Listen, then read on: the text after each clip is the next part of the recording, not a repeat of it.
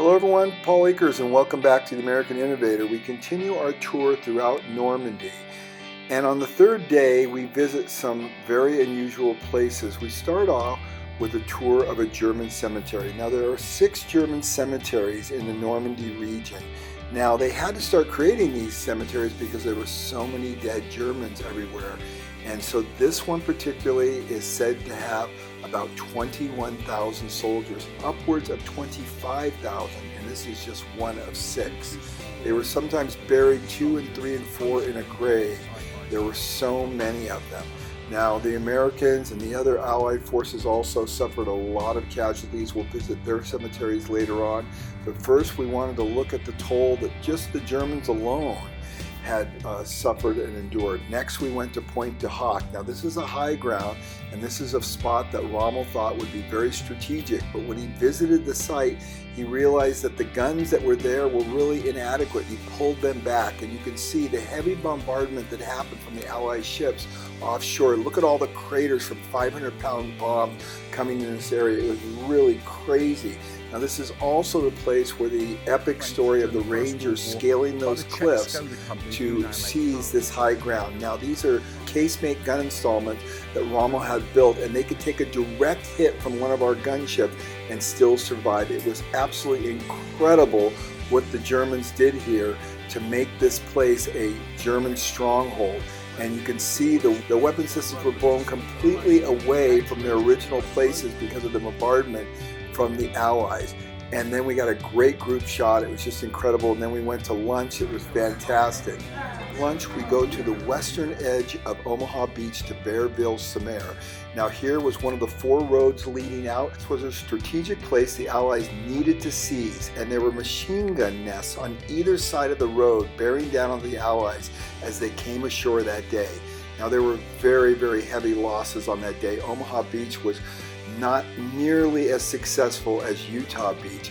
Along this shoreline, they're said to have as many as 5,000 American troops died that day. And this is going down along the beach, and all these houses were destroyed during that time. Now this is just a nice beach summer home cottage place right now for French people coming from Paris, but only one of the houses stood that day, and it was a huge mansion that had become occupied by the German soldiers and particularly the German officers. And we're coming up on that right now, and you're going to be able to see it. It's a massive mansion. It's the only one that remains from that day. It's that big red roof one right there. So this is really incredible when you see the expanse of this beach that the Allies came ashore. And you see the sloped right there? The Germans deliberately did that so the Allies had no place to hide. See how the sloping of the beach? And then over the pier, and I was actually flying right from that pier right there, right in the corner. You can barely see me. So just before our last stop of the day, we stopped by this church that was near the American cemetery. And this church, through that bell tower, took a direct hit from a U.S. destroyer because there were German snipers up there. But the French masterfully rebuilt it, and look at this reconstruction. It is really incredible. What a beautiful, tranquil setting. But on June 6, 1944, it wasn't so peaceful.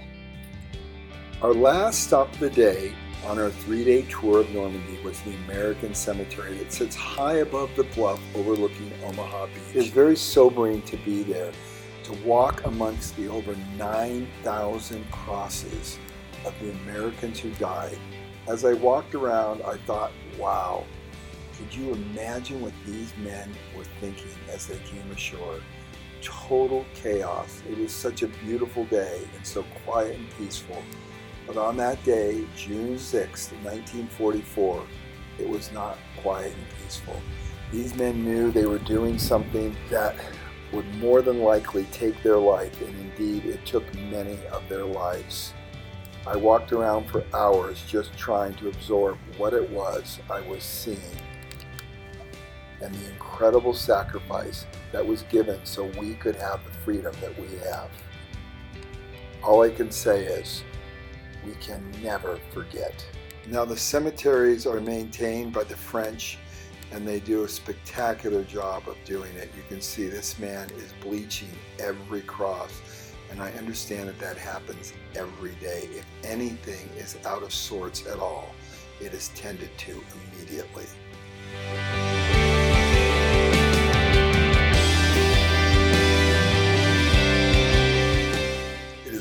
hard to comprehend the sacrifice for our freedom. Now remember, this is only 9,000 people here, but 340,000 Americans died defending our freedom. Every cross is meticulously cared for and trimmed every day.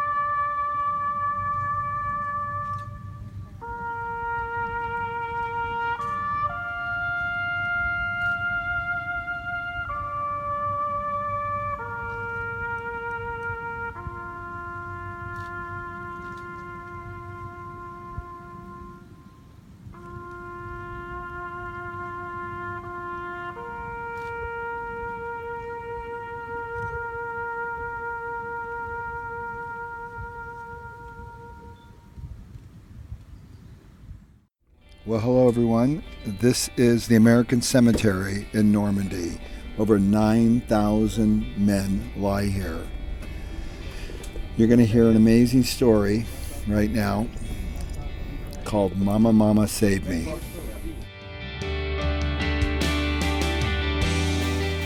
Hey everyone, Paul Akers. So I'm over in Europe, in France. We just left 3 days of Normandy, and Camille, our guide, started to tell a story about her experience working with veterans who have come over here to come back to the battlefield.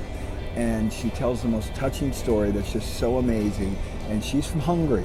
So her perspective is a little different because, you know, she wasn't exposed to the war as much as maybe some of us were. And then as she got involved in this whole touring of Normandy and the D-Day invasion, she became friends with a lot of these veterans.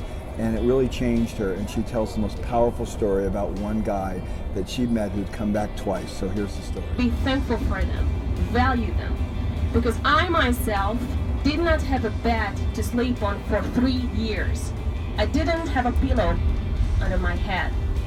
Also, for 7 months, I could not have a hot shower. There was no possibility for that. For 6 months, I couldn't have a hot breakfast. And so these guys, once they got back home, they had a total different mindset, total different of appreciation of things. And you know what I learned from them is you should value that you can wake up healthy each morning, that the sun is shining and you are able to take care of yourselves and just, you know, do what you gotta do. Because these guys really teach me these things, so I'm really thankful for that, and I'm really thankful for the fact that I didn't need to go through all this stuff to learn that you should value these things, and you should be thankful, just be able to wake up in the morning from your bed and go to work and do your job. And this guy, Mr. Vince Rowell, also mentioned to me that one of the toughest things in the war for him, he mentioned 2 things. One of them was losing his buddies. Of course, that was a very tough part for everybody. You know, to see their best friends and buddies and fellows they trained with, they had bonding with, you know, to lose them. And the other thing was that he was coming ashore second wave at Omaha Beach, is that he saw the water. It's amazing, beautiful blue water. It wasn't blue at that time. He told me that after he jumped out of the landing craft, coming ashore, he put a rifle over his head and he just tried to come ashore, but there were dead bodies floating in the water. He needed to overcome those obstacles to come ashore. And there were guys just next to him, 16, 17, 18 years old, and they were crying out loud, "Mama, Mama, save me!" And when he just told me this, he teared up because, you know, memories just came back to him that he needed to, you know, come ashore in a blue water colored to red because of the blood among the dead bodies of his fellows, and crying out his, you know, his fellows were crying out, saying, "Mama, Mama, save me." So these moments are really touching, and I'm really thankful for that I could experience these guys coming back and share their stories, because these are the things you cannot read in history books. You cannot learn these things, and I just wanted to share this little story with you that now I have a connection to World War II, and I do appreciate and do value that, because this is something which is never gonna come back in my life. These guys are over 90 years old. The oldest guy who came back to Italy with us was 95 years old. He's now 96.